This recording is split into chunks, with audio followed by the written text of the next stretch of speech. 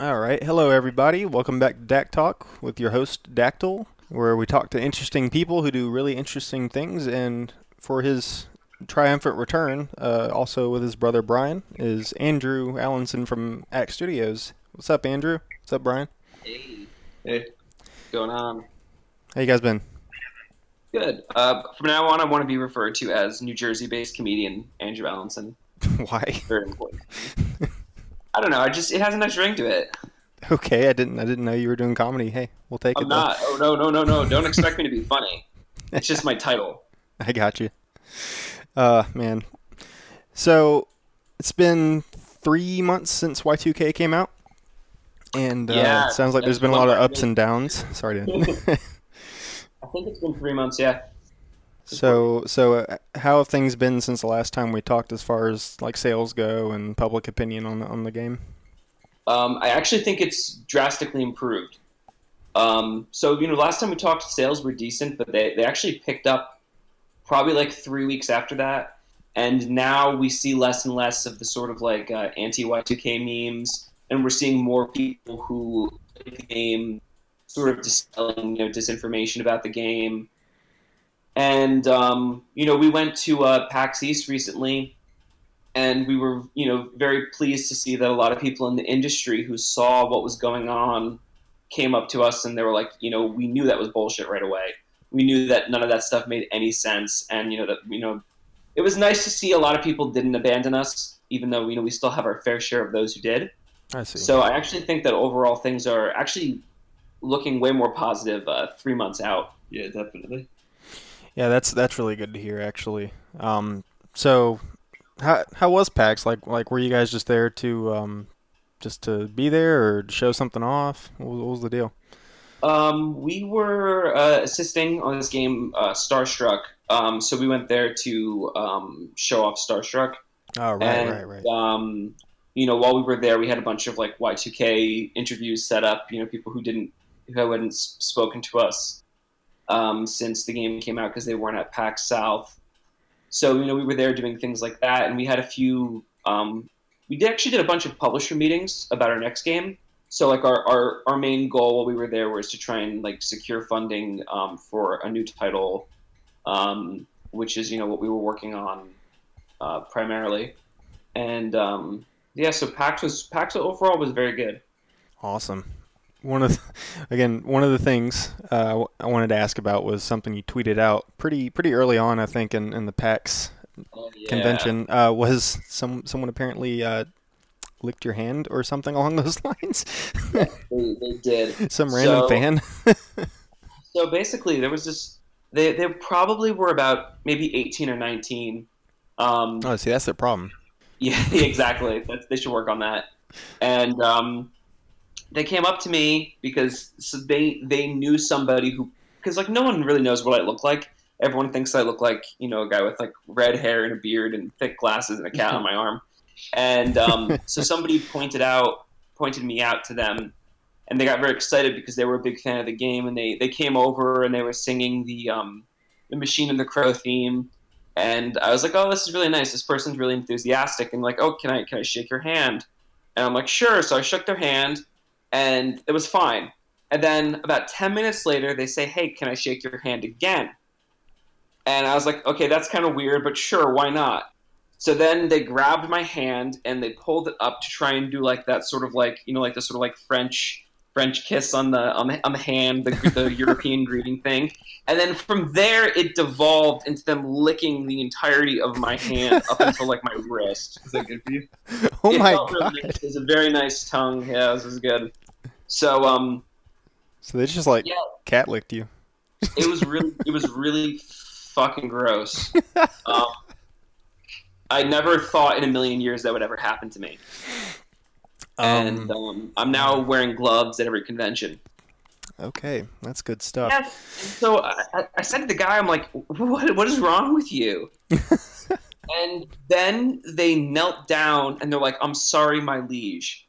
I'm like, what are you Oh doing? my god, dude, You're you're one of embarrassing you, yourself so hard. Just go.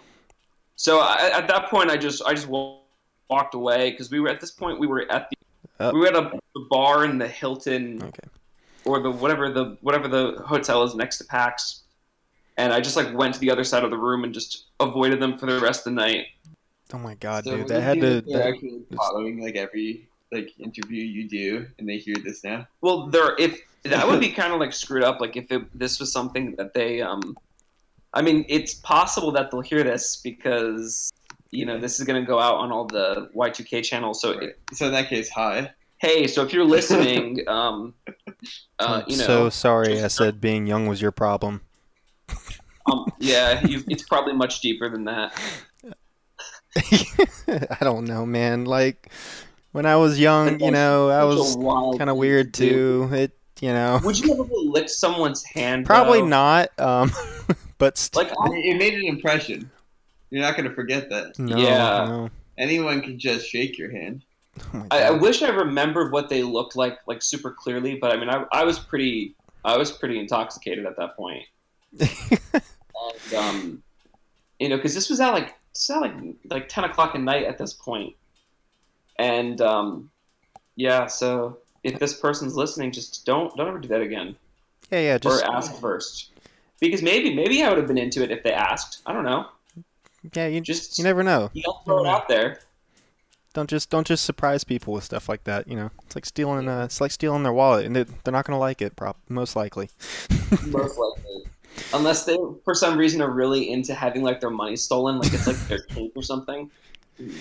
I mean, I'm sure that there's a subsect of people that are used to one night stands and that kind of thing happening, but Most of the people keep their wallet like in like their shallow back pocket.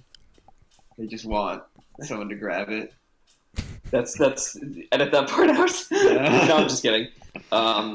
That's yeah. There could be someone, I don't know. I'm sure there is It's not somebody, me. but never assume that that's what they want if their wallet's in their back pocket. You always ask before you steal someone's wallet. And if they say no, you have to not do it. we're right And now that's- we're working on his material for stand up. That's what we're doing. Exactly. Yeah. That's what yeah. this whole podcast is going to be. It's just 2 hours of this. Exactly. But real quick question. Just as far as Y2K goes, and I understand either way. Like, is everything kind of on the table to talk about the game now? Like, are we out of spoiler territory or? I think so. I think we can say that this is officially like a spoiler marked episode. Sure. And okay. at this point, if you haven't played the game or if you intend on playing the game, probably just hold off on this one. And from what I understand, now is kind of the time to play it because it's been updated and rebalanced and all that stuff. So Yeah, the balance is we're pretty happy with the balance of the game, and we're pretty happy with the load times on the Switch version. So I think most people when they play it will play it on Nintendo Switch. I specifically wanted it for the Switch. Yeah. So yeah, we cut the load times in like literally in half.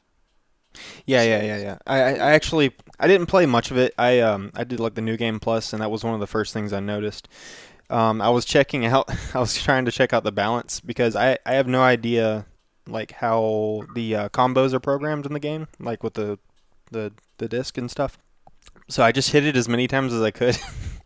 And it was just ones. And I was like, I don't fucking know. I don't know if anything's changed here yet. I'm sure it has. I just haven't had time to put into it. That's my problem. Yeah. So at the beginning of the game, Alex is pretty much always going to just deal 1 damage because the enemies pretty much only have 1 and 2 HP at that point. I kind of figured. So like you'll see the balance will be more apparent when you get to Windtown, which is basically where a lot of people complained that the game sort of had like a difficulty spike, and the battle started to take too long. Because in the beginning of the game, everything essentially dies in 1 hit.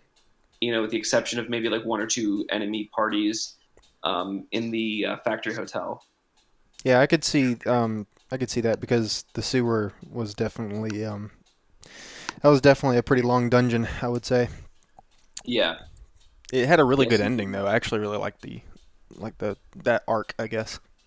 Yeah, I think when we were writing the game in the beginning, we had like everything sort of like really planned out, but we had this big question mark essentially about what was going to happen in the sewer.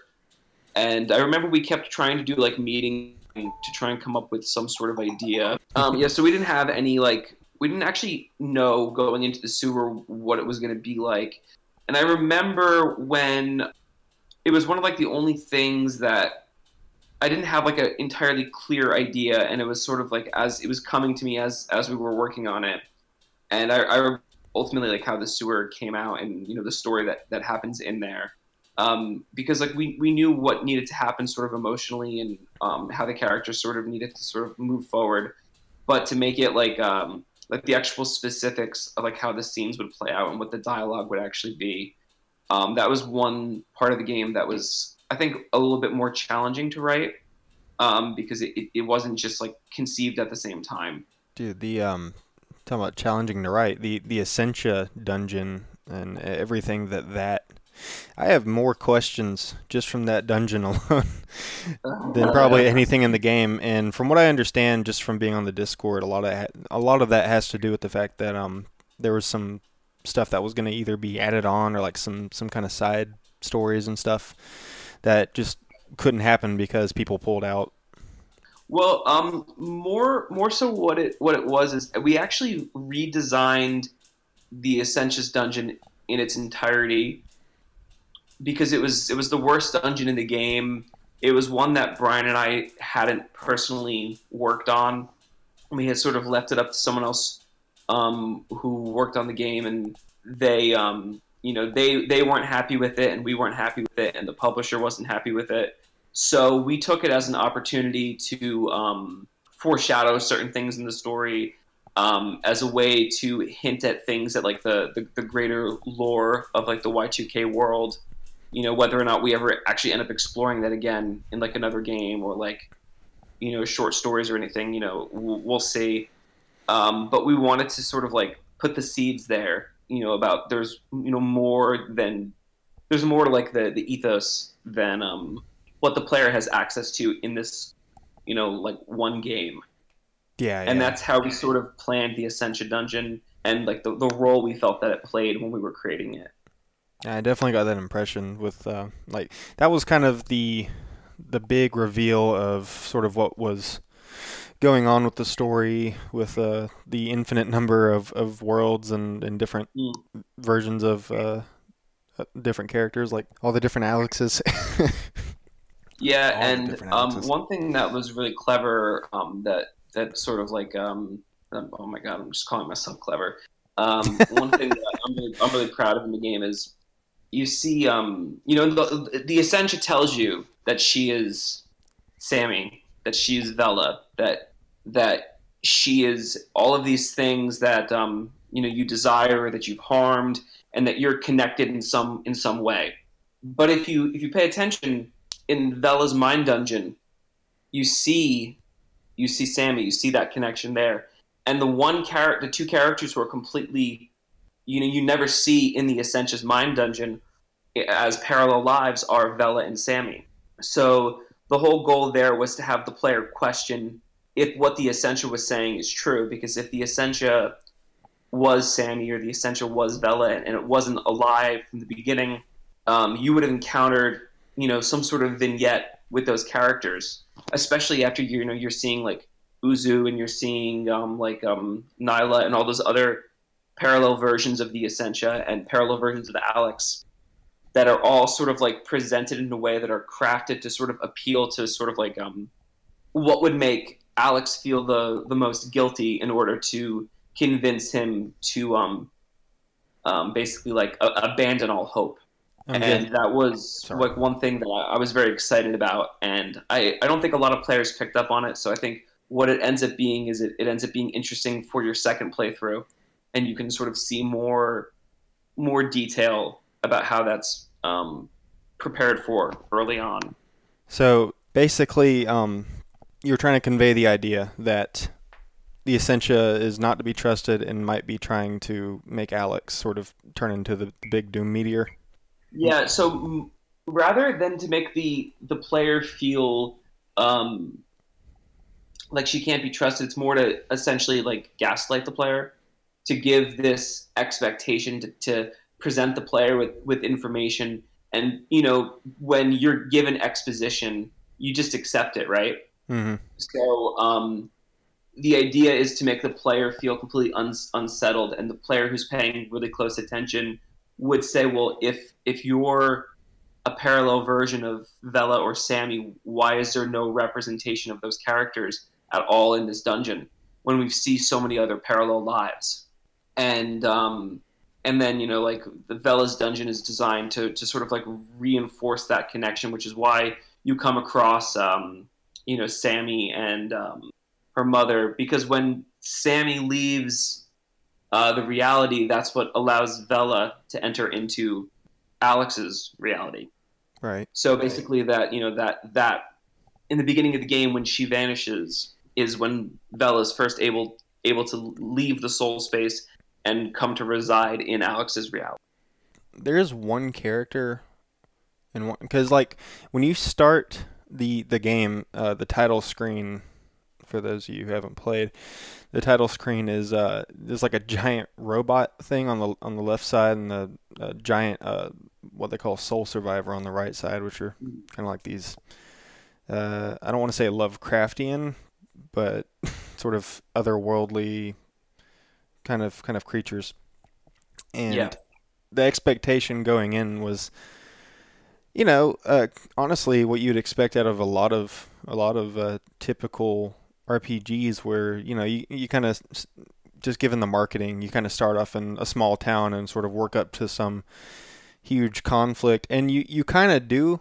It's a lot bigger, I think, in scope than a lot of people might realize, because basically what you end up doing is fighting for tell me if I'm wrong, but basically you end up fighting for the survival of all realities or something along those lines. If you go Yeah, with the you sort of the do. basic ending. Fighting for the survival of all realities, and the continuity of the existence of other souls other than just the Essentia Soul split of Proto Alex, and the use of those two images on the title screen was, we kind of wanted to sort of like the sort of like theme of like the ghost in the machine, of like, here's this android that can contain souls. So when you see the juxtaposition of the soul survivor and the mech, is basically supposed to, I keep saying basically, I gotta stop that.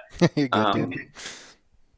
But basically, what that is to have that contrast of like the organic life, and then the sort of like computer parody of life, and that was the mood we wanted to have on the title screen, which is why we use those images that aren't necessarily in the game.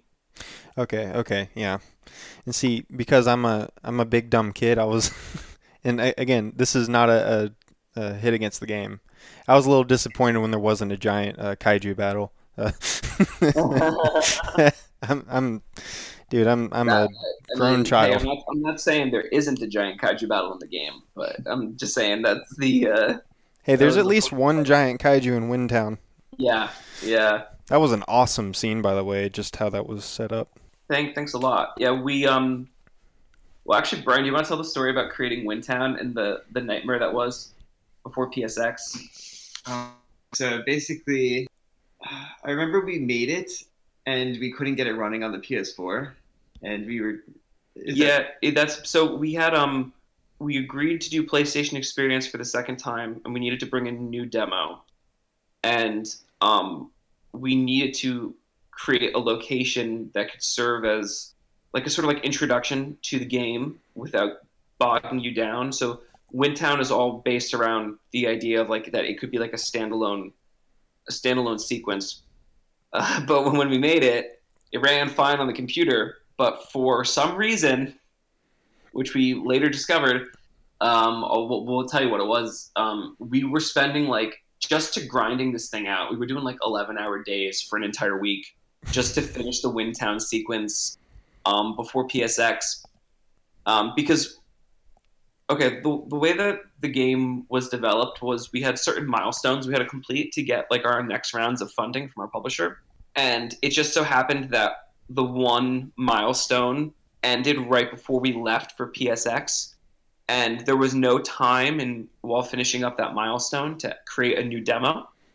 So, which means that left us with like 7 days to create an entirely new area that was outside of the previous milestone.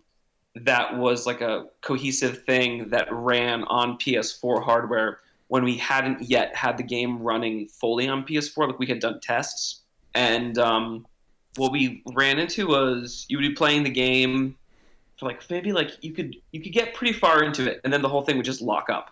Like from And beginning to then, basically. what's that?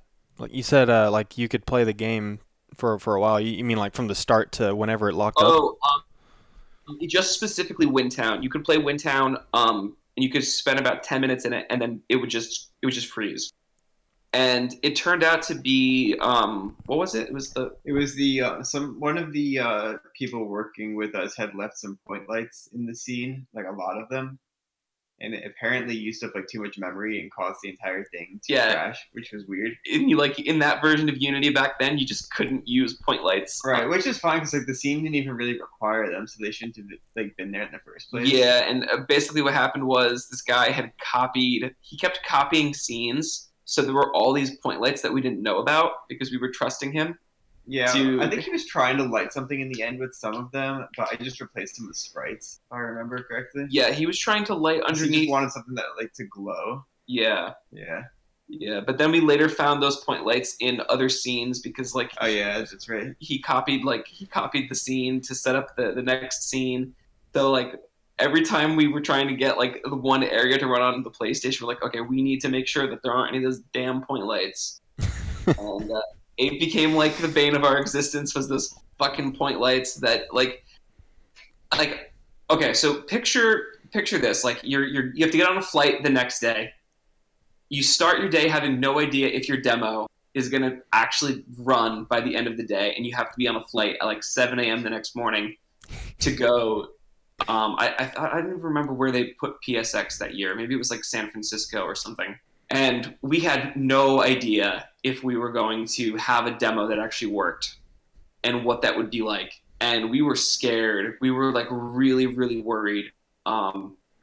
And we figured it out at like 2 a.m. It was like the last second. And we went home, and I think we got like 3 hours of sleep, and then we had to leave for the airport. That sounds like a nightmare. It was. It was basically like the way that we were able to deal with that was we kind of like pretended in post that like the development was segmented in like different seasons of Silicon Valley. So like we sort of like viewed that as like the season finale, the thing we had to overcome. You know, that was like the last. But it could have easily blown up in our faces, and we could have gone with no demo and really made an ass of ourselves after, you know, a lot of people spent a lot of money to get us there. And it was terrifying. That was the only time that happened on the game. After that, I think we leveled up, and we no longer had any issues ever getting our game to run. Yeah. Well, after that, we had rules about how you make a new scene.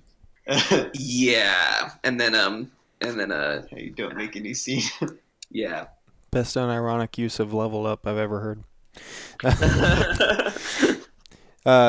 I can only kind of relate because for me it's anytime I'm about to start this podcast, can I fill an hour and not sound like an idiot? The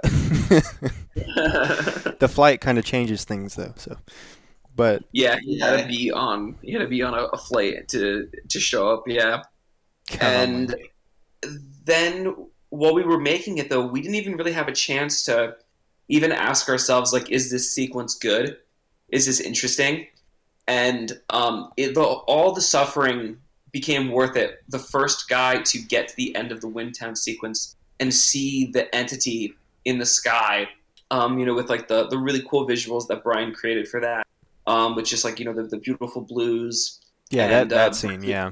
Yeah, it's such a nice looking scene, and Bridget created like the two beautiful skyboxes that like I think really just like pulled the day and night portions of that area together. So when we saw that reaction, we're like, oh man, this was so worth it. It was so worth putting in like, you know, 12-hour days for, you know.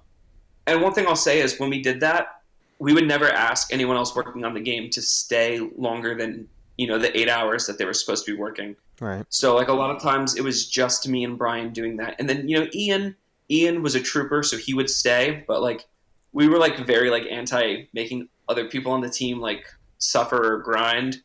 So we always tried our best to be like, okay, like, you can go home and like we'll keep you updated. Like, there's only one dev kit. It doesn't take 3 people to figure this out. Yeah. So we tried our best. But Ian, he was a trooper, and he would like he would stay as late as he possibly could before his wife got mad at him. Shout out to Ian. Is he still with you? No, Ian works in IT now. He completed work on the game on the stuff that he did like a year and a half before it came out, and then he went into IT, and he's very happy doing that because it's a lot less stressful than game development. So one thing that we kind of wanted to talk about was something that's kind of really big into games right now. I think you guys did a really good job with it, and Jay Tholen, I don't know how to pronounce his last name. I'm sorry, Jay. But the guys behind Hypnospace, I think they did a really good job with what we would say is accessibility. Yeah. Because I will tell you right now, I'm horrible at the mini games present in Y2K. But there's that nice slowdown button. Mm-hmm. So that made things doable for me as well. So it's interesting because a lot of people now, they're talking about difficulty and accessibility because of Sekiro Shadows Die Twice, which I'm playing now, and I'm a little over halfway through it, I think. And there is a legitimate question to be asked of, should every game have accessibility options? And I'm a big believer that every game should be fun for everyone, as long as it's fun for the right reasons. Right. Like if we put in the assist mode because our friend John played the game, and he has cerebral palsy, and he was explaining to us the issues that he was having with it, and he played it before the game came out, right when we got our review codes. And he was basically like saying like, this is a little hard for me, and I really like the game. I wish I could get through it. So we were like, how can we make this game playable by more people, so more people can enjoy it? And the assist mode was the idea we came up with, and we explained our idea to John, and John gave us like a little bit more feedback of how to adjust it. So like if game developers just work with people who have disabilities, it's really easy to find solutions. But I think it's very important that the conversation isn't, are you making a game accessible to someone with a disability, or are you trying to create something that is just going to have like, sort of like Disney, Marvel levels of appeal to everyone? And, it'd be really easy to ruin Sekiro by adding like a literal like easy mode. Like there are things you can do to make it playable by people with disabilities, right, and to make it more accessible. But I think that it's kind of like, as a game developer, like you want to make sure you're doing it for the right reasons. Okay, so I kind of see 2 points to it. Obviously, there's your point, and I absolutely agree with helping people with disabilities, or even like people in my shoes, which again I used assist mode as well, because which is totally fine. It's in the game. It's in the game, and some people just don't have as much time to play a lot of games like myself, so I sometimes have to do stuff like that, even though I really don't like doing it, to be perfectly honest. But that's just me. So I think the way I think about it is like this. What is the function of the game is for the player. The developer can have one intent, but ultimately that doesn't really matter. It kind of comes down to the consumer. The end user needs to enjoy it. Mm-hmm. And if playing a game on easy mode is how you can enjoy the game, because you only have like 3 hours a day to get through it, like 3 hours a week rather, to put into video games total. Sometimes it's easier to, essentially breeze through a game than it is to like have to practice, because a game like Sekiro is all about practicing. Right. And it's all about getting the timings and learning to understand the enemies and the feeling of, frustration with yourself as you fail over and over again. So I think that if they were to add like an assist mode or something to Sekiro, I think there's things that they could do that would maintain the points of the game's difficulty, but making it available to a wider audience, whether it be someone disabled or has less time to put into it. You would just have to design the game with that in mind. Miyazaki, right? Is that his last name? The Dark Souls guy? Yeah, I can't remember his full. Yeah, I think it's like Hidetaki Miyazaki. I could be wrong. But he has always struck me as someone who doesn't really want to make like video games per se. He wants to make experiences, and then like one of the most quotable things that I can think of that he said was, "Health bars aren't your health; they're like your willpower to get through a situation," which translates really well into like Bloodborne. Yes. Because of how that works. Like you get hit really hard and then you come back, do like a backstab or something, get some of your health back. It's almost like you sort of got some adrenaline to keep going. That being said, Bloodborne's still infuriatingly hard sometimes. But to that sort of like visionary aspect, and I don't know if you saw the rant that I left on your game, like before I even contacted you about the podcast, about like, oh, don't change the thing that people want you to change. I'm not going to say what it was because I don't want to get in trouble.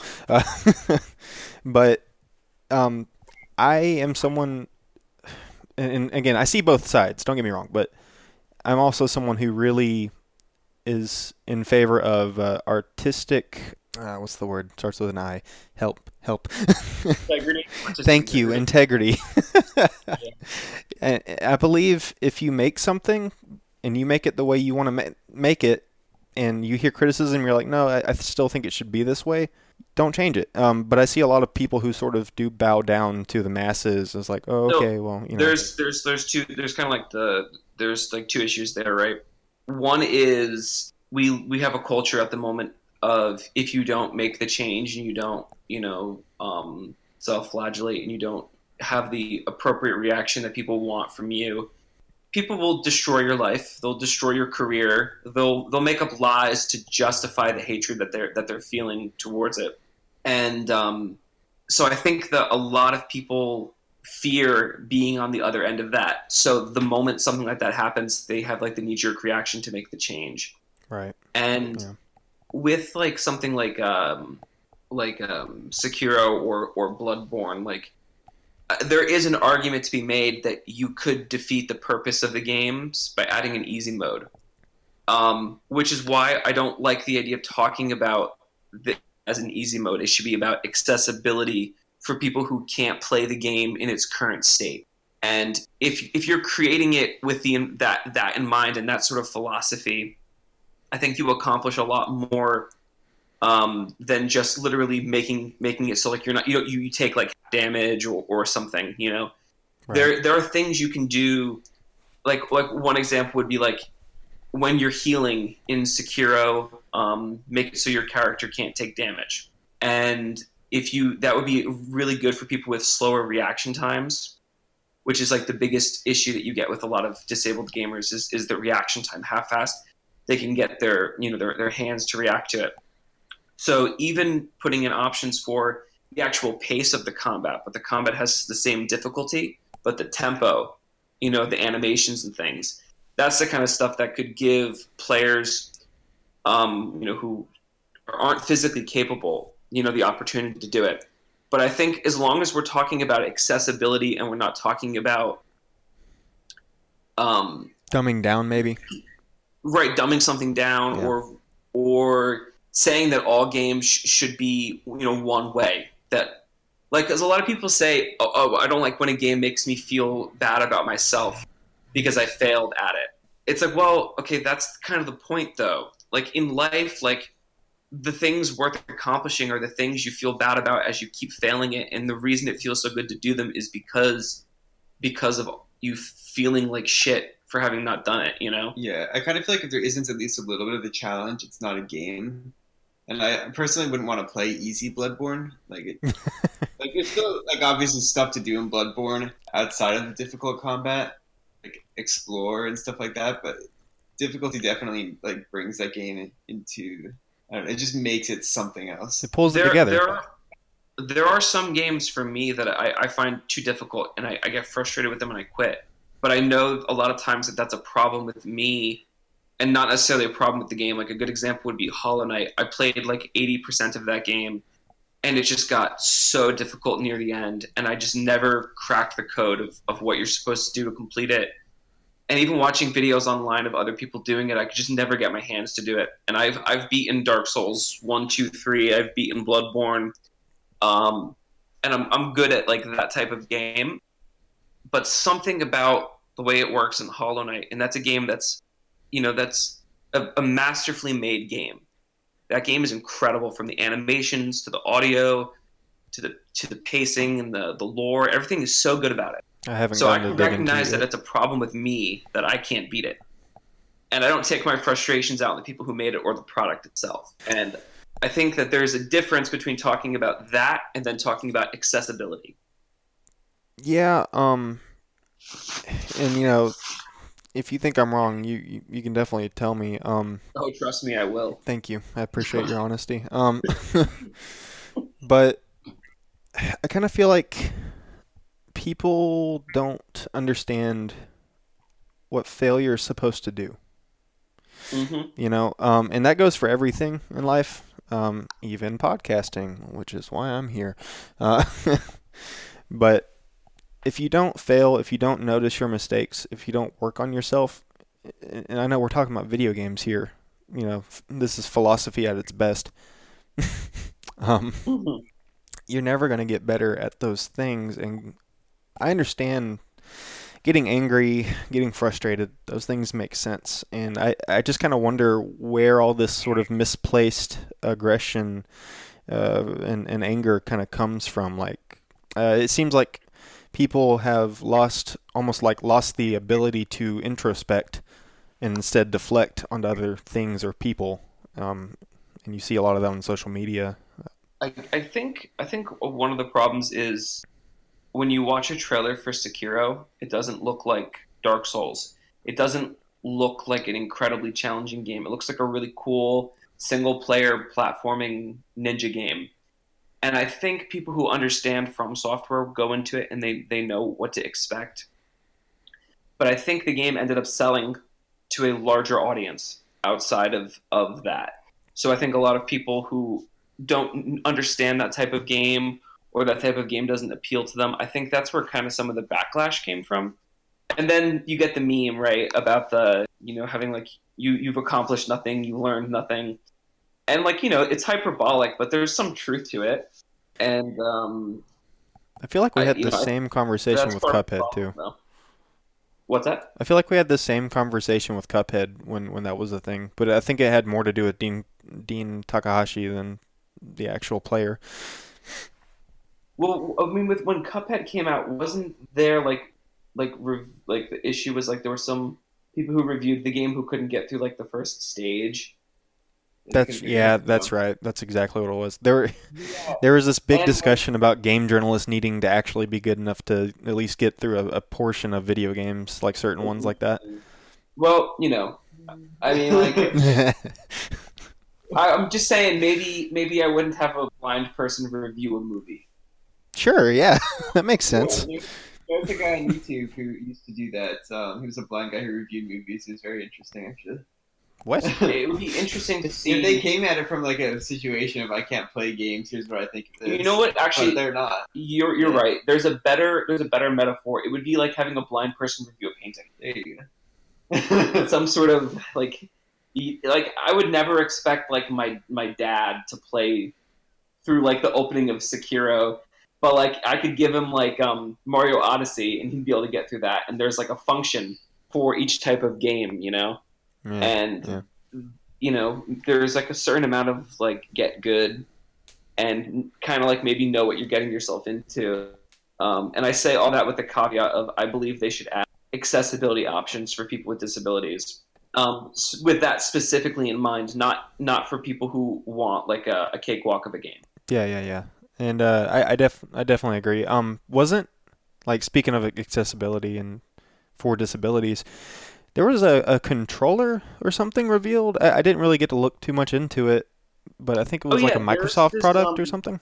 Yeah, what is that called? I don't remember what it It's was like a called, but controller.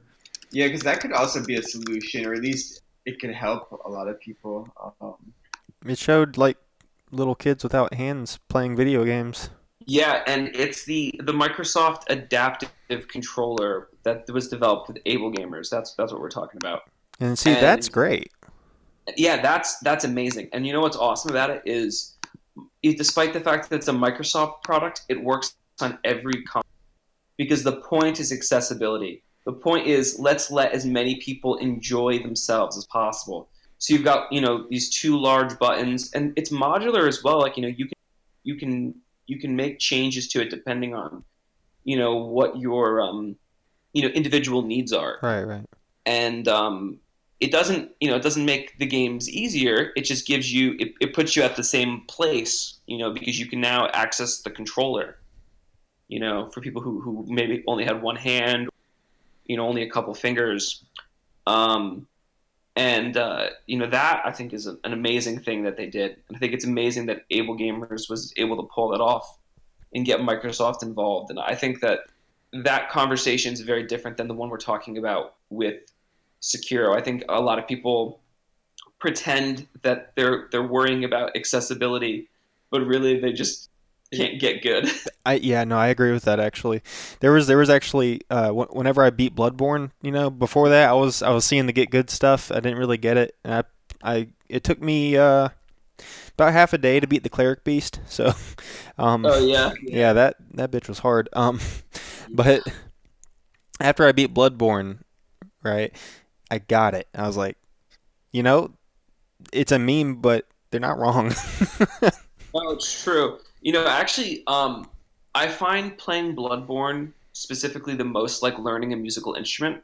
I play a few musical instruments, and the sort of like trial and error sort of practice you have to do is very similar to Bloodborne. And I think that if you go into it understanding like there's a different type of reward than the type of reward you get from, let's say, like a game like Mario Odyssey, which is more about like, here's a cohesive experience that's relatively laid back, and it's not like there isn't danger around every corner. There are things that can hurt you, but there isn't like a penalty for it. Whereas like Bloodborne, the point is the penalty. And I don't think we should say that every game has to be a certain way for like every type of audience, just in the same way that every book or every song or movie shouldn't be targeted at the same people.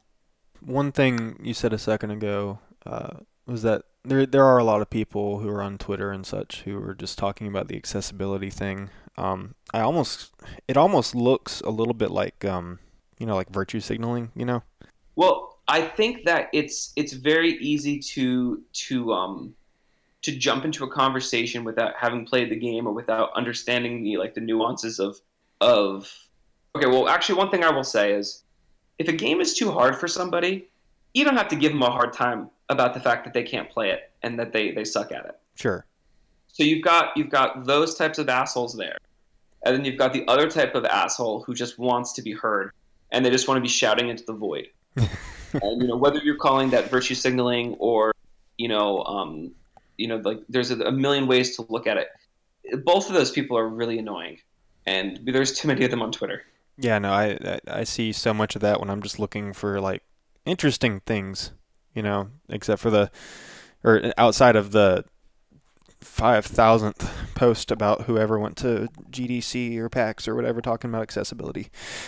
I get it. I do get it though, it's once important. again, like if we're actually talking about accessibility, this is a good conversation to have, especially for game developers to see people who actually struggle with being able to play all types of games, and you can plan around that. But if the conversation is, I'm an able-bodied person with who just no sucks at issues. video games, yeah. Basically. And I suck at video games, or I refuse to try and get better, and basically get upset because a game is making me feel bad about myself. It's like, well, maybe you could do a little reflecting and find out why you don't deal with failure very well. there's like a bunch of things that you can get positive out of hating something, you know? Like I stopped playing Hollow Knight because my wife was like, are you having fun? Like, are you actually enjoying this right now? And the truth was like, no, I wasn't. I was getting angry at the game, and I was getting angry at myself for not being able to play it. Especially because like, I consider myself pretty okay at video games, and I know a bunch of people who beat Hollow Knight who couldn't beat Bloodborne. I'm like, what the fuck is wrong with me? And then I'm like, okay, this isn't for me. This is, at this point in my life, I'll put this thing down. But, that doesn't mean that Hollow Knight should be reprogrammed or patched. I think that we should find a way to go back in time and make Mega Man X easier. Yeah, right. Because I can't play that game. That's the best way to beat that game. Pull it up in an emulator. Dude, when I was a kid, man, that was like my favorite series was Mega Man. I could play it and do pretty good at it. Now I got those stupid old man fingers. I can't do anything. Man, I wonder if Bloodstained, how hard Bloodstained is going to be, because the Castlevania games, they fit into that sort of like Mega Man difficulty for me. That type of platforming difficulty. Yeah, I mean, at least you can level up in that. Yeah, that's I would true. hope that would help, but who knows? I didn't play the tiny Bloodstained games. How were those? I enjoyed it for what it was. Were they hard? There was like a hard and an easy mode, basically. Okay. That's Curse of the Moon, right? If I remember correctly, you have to beat like the hard mode in order to like get the proper ending. Oh, okay. But I enjoyed doing that. That's interesting. Oh, that's so much easier than frickin' Dracula X Chronicles. Did you guys ever play that? I did not. Holy crap. And, okay, so in that game, it was just like a PSP port. And it was, I think it was a port of, Dracula X. Yeah, that would make sense. And, it was really good. But you had to do really specific things to get the true ending of that game. And I probably played through that damn game like 4 or 5 times and never got it. Oh yeah, that's the worst. I did get Symphony of the Night though, so that was cool. Like for me, I tend to like games on like really high difficulties. But then there are some games where like you'll be dying and it'll give me the option to skip the sequence, and that I am like, don't you dare. Don't tempt me, Frodo. That's the worst. Like Red Dead Redemption 2 had that shit. I'm like dying a bunch of times, and like I have a button to skip the sequence. And I'm like, never would I do that. Yeah, I guess they could just keep adding that to Bloodborne or Sekiro. Maybe like, that's the option. And I would have no issue with somebody playing, Red Dead like that. Like let's say like you're an old person or something. I'd be pissed and I'd just quit. If I accidentally clicked it, I'd be like, well... Yeah, that'd be me too. But because like the reason I play games is different. Like I like a challenge. I like the game aspect. But I think a lot of games have moved away from games actually being like a challenge, or games even being a game, but more of a guided experience that gives you the illusion of accomplishing something hard. And there's a game developer whose name I won't mention, that we butt heads on this all the time, and he's so insistent that games shouldn't be difficult, that they should trick the player into thinking they accomplished something difficult. But I don't know about you, I can tell when a game is doing that. I can tell that something is all of a sudden taking more damage than it used to now that I've died 5 times in a row. I find that to be like almost like patronizing. Yeah, you don't want the game to condescend to you. Yeah, no, I can agree with that. One good example of that I can think of is Mario Odyssey, because I beat that game, and then right after that I watched a speed run and found out I can jump 5 times in a row. And oh yeah, so like I'm just bad at that game. we were babysitting this morning. Our niece, she's 5.5, and it's her gaming abilities all over the place. Like she can beat a Lionel by herself in Breath of the Wild, but she's playing Mario 3D Land on Wii U, and she struggles to jump on top of enemies' heads in 3-dimensional space. So it's interesting to me, like at that age of development, she can fight a Lionel, which is really hard in Breath of the Wild for a lot of people, let alone a 5.5-year-old. But then Mario, what it does is if you die enough times in a row, it gives you like essentially like this invincibility outfit where you become like White Mario, like in like a top hat or something. And I was watching her play, and she was basically like intentionally failing to get that item. She was gaming the game. She was gaming the game, and I'm like, it's almost a shame that this option is in here because she was content to play the levels over and over again until she got good at them. But then once she realized the game would eventually just let her skip through something, like she realizes that, she can just cheese it that way. And like, I'm like, oh no, man, just like it was hard. It's hard to watch that kind of thing. But then to watch her play like Smash Brothers and Breath of the Wild and, play those games the way they're meant to be played, it's almost just like having the option in there is like too much temptation for a child. I legitimately felt a tinge of guilt last night when I was playing, or rather wrapping up the Hypnospace game, because they have a hint page, but like I said, I didn't have a ton of time since I'm talking to them tomorrow, and I was talking to you today. I was literally like just looking up on. They have their hint page, and I went through all the hints. I was like, oh crap, I can't find the last thing. Where's the last thing? And so I'm sitting there like scouring Google trying to find it, but there's a bunch of really either good fans or the devs who have just more hints. I was like, man, that's really funny. And that's actually really cool. I like that kind of dedication, and it sort of fuels the universe of the game. But I ended up watching like Vinesauce finish it because I just couldn't find it for the life of me, and I had to. I didn't have to finish it, but I wanted to, just that way I could talk in full about sort of everything. Yeah. That they would allow me to talk about. Yeah, like that's kind of one of the issues we're struggling with now. Is all these people are trying to find the third ending to the game, and it's intentionally obtuse, and it's intentionally supposed to be annoying. Not annoying. It's supposed to be tedious, like an extreme Easter egg that the first person who finds it will be like a god in like the community, and that was like the idea. We know when we're hiding these things so much, and like every day I'm kind of tempted to just like post an explanation of like how to get it, but I'm just like, it ruins the point. Like it's not like even as it was the second ending where you go to the KNN building, we never intended on telling anyone how to do that, but due to like some unfortunate things, it very early on, people who we explained it to for like review purposes ended up telling people about it, even though they like agreed not to. So like it just became a thing that like, oh, you do this ending, and then you go and you find the KNN ending. But like that's not the way the game was actually supposed to be played. Our hope was that nobody would find that ending or even believe it was in there when somebody said you could do it.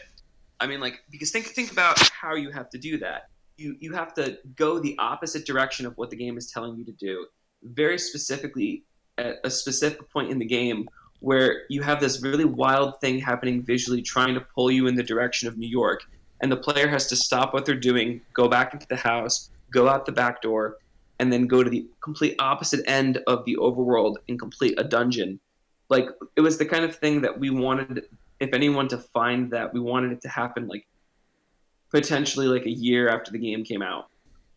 The only reason though that like we ever even talked about having the additional ending in the game was like it was kind of sad to see like people like not know that they could hunt for something more when the idea was supposed to be tell people there was more, another ending like maybe 6 months after the game was out, and have everyone try and find the KNN ending, and then a year after be like, oh, but wait, there's more. So like we had this whole plan, and it got kind of screwed up. And like we keep dropping really cryptic hints, but they're like too cryptic. And then like I know people are getting upset over that. But like now that you see our intention behind what we were trying to accomplish, I think maybe people will see why we're being a little less explicit about it. One of these days I'm going to get around to doing a Let's Play and hopefully find it. I probably won't, but we'll see. if I'm not mistaken, you gave a lot of a lot of hints away on the Dick Show podcast. Yeah, I mean, a lot of them were very cryptic, but they're in there. There's a lot of like I wrote down a few sentences I was going to speak that are like in the middle of the conversation that are like unrelated, that like hint at it, trying to be like super sneaky. But like the problem is like people aren't used to finding endings in games through like cryptic bullshit. True. That's not how games are meant to be played. And I haven't been in the Y2K Discord in a few weeks because I was taking like a kind of internet vacation, and I came back and I'm seeing like a bunch of like despair in there, and I'm like, oh, God damn it, I'm gonna have to say something because all these people are like disappointed, and like so we were actually talking about that earlier, like how do you find like that balance, right, of the player feeling like they made this amazing discovery. Like imagine if it wasn't a well-known fact that there was the K and N ending, and then some person came across that, how much that would just blow everyone's mind. Oh yeah. So I feel like that's actually like one of the regrets I have with the way that was handled in the so like should we ever do anything like that again in the future, we won't even bother telling people who are reviewing the game if there's like more than one ending.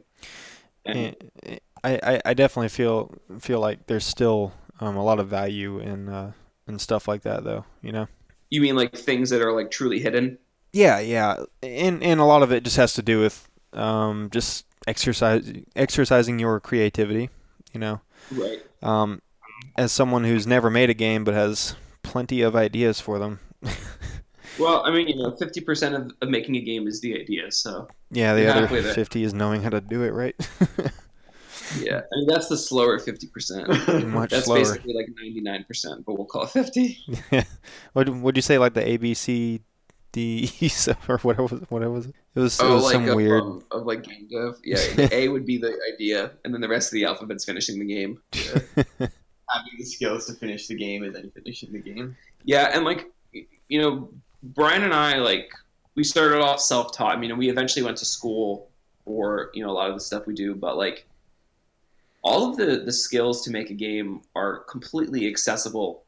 You can teach yourself everything with the internet these days about game dev, especially with how easy they've made it with engines like Unity and Unreal being so, like, available. Yeah, that's just something I'm not really looking into at the moment, just because I'm doing the podcast work. I'm trying to learn Japanese.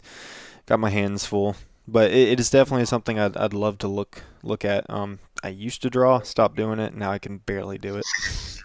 So that's another thing I've kind of lost to the to time. Unfortunately. How old are you, if you don't mind me asking? I'm 27. Oh, okay. You are younger than me. Yeah, no, I said old man fingers earlier, but I'm not that old. Yeah. Really not. Just feel old. I'll be 29. Mega Man has some people though. Yeah, Mega Man's hard. Mega Man's hard. Yeah, I was playing like Mega Man Zero on my the other day, and I'm like, screw this, I can't do this anymore. It's so twitchy. We're experimenting with. Actually, no, I'm not going to go into that. But I think that there's. What is the Mega Man game that is on the Super Nintendo Classic?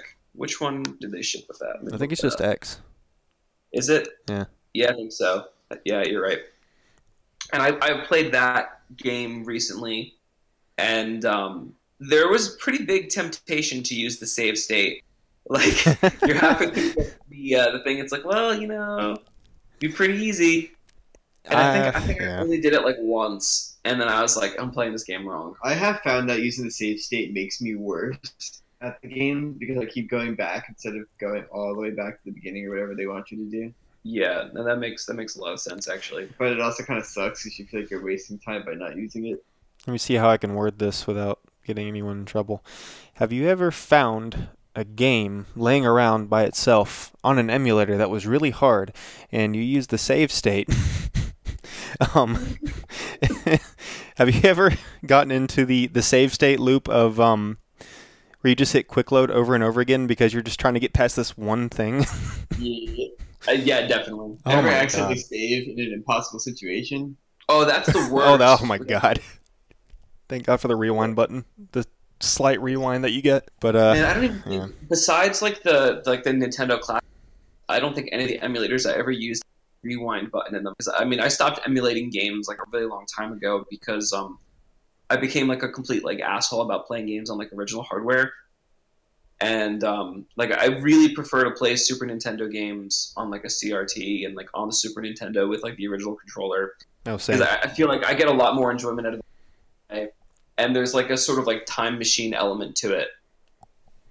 That's actually how I beat Earthbound the end of last year. Is we kind of made our guest room into a retro room, as we call it, with just the all the consoles and stuff, and it's kind of got that like 90s kind of feel to it, maybe early 2000s. And so we sat down because one day I was looking at like ringtones and stuff for my phone, and I just picked what was it? What's the first town called again? On It, yeah. I picked On It's theme song, and she looks at me and goes, "You haven't even beaten that game. You're not even like a real fan." I said, Oh no. "Okay, all right." You got your ass roasted. I said, "All right, let's go sit down and beat it. Let's do it." Oh my gosh, that's so funny. And not only did we beat it, we got Pooh's damn sword too while we were at it. Screw that crap. Oh, nice. Very nice. That's awesome. I'm never No, doing I don't that even think again. I've done that. Have you played Mother 3? Yeah, I played and beat it immediately after Mother 2 or Earthbound, I guess. If people were offended by Y2K, they would lose their fucking minds over Mother 3. Why do you say that specifically though? I'm just because we didn't really get into it, and I'd love to Sure, talk about stuff like but this. one example would be like the characters in the game, which are like essentially like very almost like poor LGBTQ representation. I think if I'm trying to remember exactly what the characters are called in the game. The Magypsies. Yes, people would lose their minds over that, and people were offended in Y2K when the golden alpaca appears after talking about suicide, and they said it was us making fun of suicide and death. Yeah. Of course, it's not. Yeah. But in Mother 3, you have the same, essentially a very similar thing happen. There's like a poop joke, like right after like the your mom dies in the game, like 10 minutes later. Or not even 10 minutes later, it's like the next scene. And so like all of these little things that people were upset about in Y2K, like, I think Mother 3 actually would come off way less woke. And I actually, somebody made a pretty good list of all of the things that would offend people and the reason why. That's the real reason Nintendo's not bringing the game over here. It's not because Reggie hates Mother 3. It's that the game wouldn't work with a Western audience without a lot of change, and then that would upset the fans of the game. So they can't win. So Nintendo's best option is to just never touch that game again. So when did we as a species just like stopped accepting fiction for what it was? I think it was like 2015 it started. Yeah, that sounds right actually, because it was like the Yeah. next year I was finding out about. I wasn't even into politics necessarily, and I hate politics because it's all just misery and It is, horrible. and it's nothing is ever gained from it. And Did you see Django Unchained? yeah, that was a great movie. Amazing movie. Can't make it now. I think it's a masterpiece.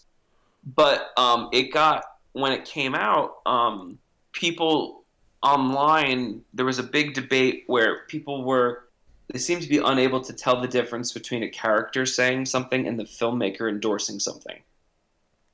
Yeah. So just because a slave owner will use the N-word, they're like, why is Quentin Tarantino saying that? Why is he putting this out into the world? It's like, well, if you're gonna make a movie about slaves, You gotta use the it's N-word. really hard to make you hate the slave owners if they're like really nice people and they're not being racist monsters who are literally owning other human beings.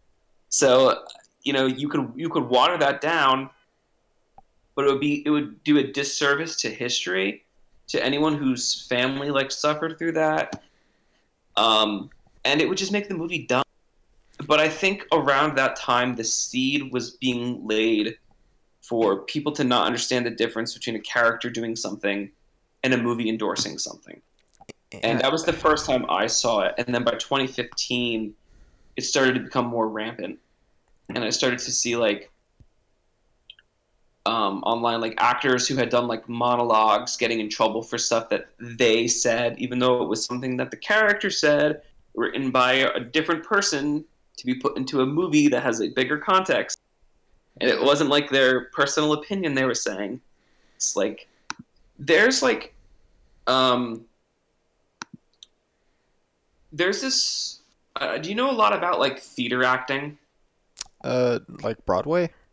Yeah, like about like the philosophies behind it and stuff. Not necessarily, but go on. Good. Yeah, it's really cringy. But I who was trying to get into like theatrical acting, not musicals, but like straight plays, and she literally believed that when she was acting, she was not herself, but the character, and that she literally transformed, and that there was like a spiritual change. And there's a whole branch of acting that believes this, and I wish I could remember the name of it. And so they believe that while you're in character, you are not even yourself. So you can do wild and crazy things. But then if you compare that to how a lot of people are looking at acting now, like I think Bryan Cranston had gotten in trouble because he portrayed a character in a wheelchair and his legs work.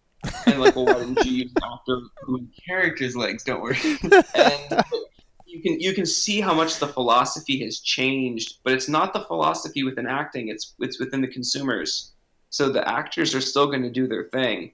Like, there's a big difference between casting, Emma Stone to play a Japanese girl versus casting Bryan Cranston as someone who's paralyzed, right? Right. Like they're different types of, one is really stupid because Stone is definitely not Japanese. The other one's just, it's acting, and it's something, people have done for a long time. And if you're going to cast people, if you're whose life is exactly like the actor, how good of an actor are they really if they're just portraying their own experience? Also, good luck finding them. Like, yeah, find me someone who as good of an actor as Cranston in a wheel. Not saying that, like, what I'm saying is that an actor of Bryan Cranston's caliber is uncommon. Yeah, not that people in wheelchairs aren't good actors. Right. Which would be an absurd. Which would be an absurd stance. Yeah. Yeah, I think we get the point there. I hope so. Because I may have just got myself in a lot of trouble with that little diatribe. Acting is done in the leg. Yes. It's all in the legs. I'm also a pretty firm believer in unless you're actually being malicious, just stand by your word. So whatever you just said, as long as you weren't trying to hurt anyone's feelings, it shouldn't matter.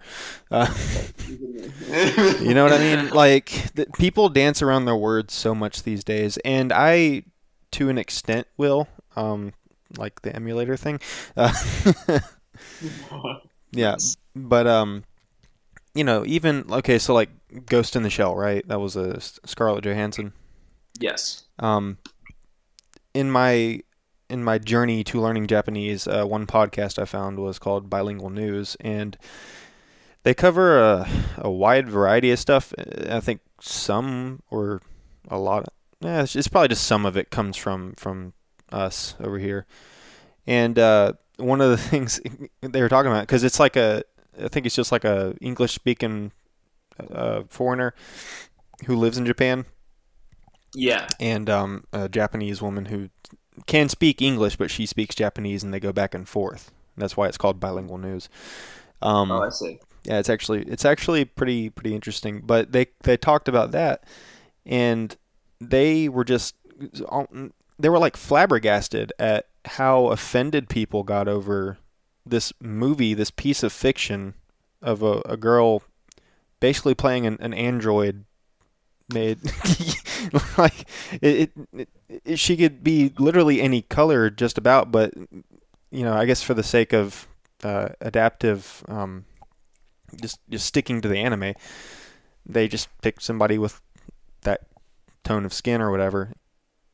when we were casting Y2K, like I tried my best to find actors and actresses who, like, you know, like if there's a black character, use someone who was either black or, you know, part black, or, you know, that there was some experience to draw on, you know, like, and I that I totally get. But like with Sammy's character, she's voiced by Kelly Dugan, who does her voice. She's white, and she was just simply the best audition. She was just really, really, really good, and she was so charming, and her voice was really easy to fall in love with. And you're only with Sammy for a short period of time in the game, so that really needed to come across. And when it comes to like voice acting, like I think it's kind of like anyone's game. The best performer, you know, should win, right? Yeah. Like that's why, like, I'm a big believer in blind hiring. Always go by portfolio, go by resume, and go by resume. I think a lot of problems we have with discrimination would be solved if everything was done by a number when you're submitting, you know, your application to something, and you're submitting your work, and not by an actual name, and your identity is not revealed until after you're hired, which is what orchestras do when they're auditioning people. Everyone does it from behind, like the judges who are going to hire these people. They're behind like a black wall. So they have to go off by their ears. So they can't hire their friends. They can't hire based on how attractive the person is. And when it comes to like creating art that's not visual, like using your own body, like a live action acting, that's like, I think, the best solution. And I'd love to see more companies adopt this idea of you know, going completely based on merit. Well, that's how it used to be, you know. At least That's feel what like people tell me, but I don't think I ever lived through that. I mean, I'm relatively young, you know, but I feel like, you know, when companies are trying to do well, that's what they do, you know. And when it came to the casting of Sammy, I mean, how much of an asshole would you have been if you're like, no, I'm sorry, you're not, you know, you're white and she's sorry, you know, like, yeah, she's right. looking for work, and if she's denied work based on something like that in her field, and she was the best at the audition, she was, and that's all that matters.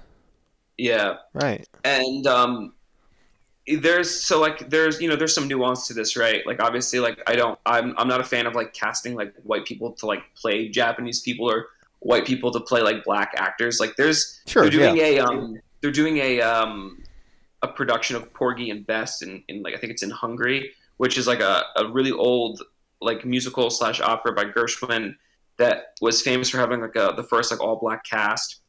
And the story, according to the New York Times, was the actors were asked to sign something to say they identify as being black, despite the fact that they're all just white Hungarian people. And it's like, we're getting to a point where it's like, okay, well, we're going to use language games, you know, to try and justify this thing. Like, oh, we hired these people. Okay, in Hungary, I could see it possibly being difficult to put on Porgy and Bess with an all-black cast. But maybe just don't do Porgy and Bess. There's a billion other, you know, operas you can do that will fit what you can cast. And then the whole, I think there's a lot of moving pieces to this, and I'm hoping our culture can quickly come to a conclusion that doesn't basically have all of us like going insane, because we're in a weird place right now. We're in a very weird place right now. A place I never thought I'd see in my day. No, absolutely not. Like I said last time you were on the podcast, it's like tribalism in all sorts of different ways. There's communities and groups for everything now, and they all, not all of them, but there's a lot that seem to kind of, they stick to themselves and they sort of lambast everybody else. You know, and it's really strange. I think what happens is that type of behavior is amplified by the internet. Oh yeah, absolutely. And I think that those people they're probably not really like, there's a few, but most of them probably aren't even like that in real life. I think a lot of people dogpile on social media because I think there's a certain rush you get from it. I think that a lot of people tend to fall into some herd mentality when they're seeing a bunch of people from their group acting a certain way, and they feel like they need to, you know, act out this almost like a performance, for like their tribe. And I don't think it happens in person, because we have this beautiful thing called social anxiety, which helps us from acting like assholes in person. Yeah. So if only we could find a way to add social anxiety to Twitter. Like maybe like you should have to do all of your tweets with your webcam on.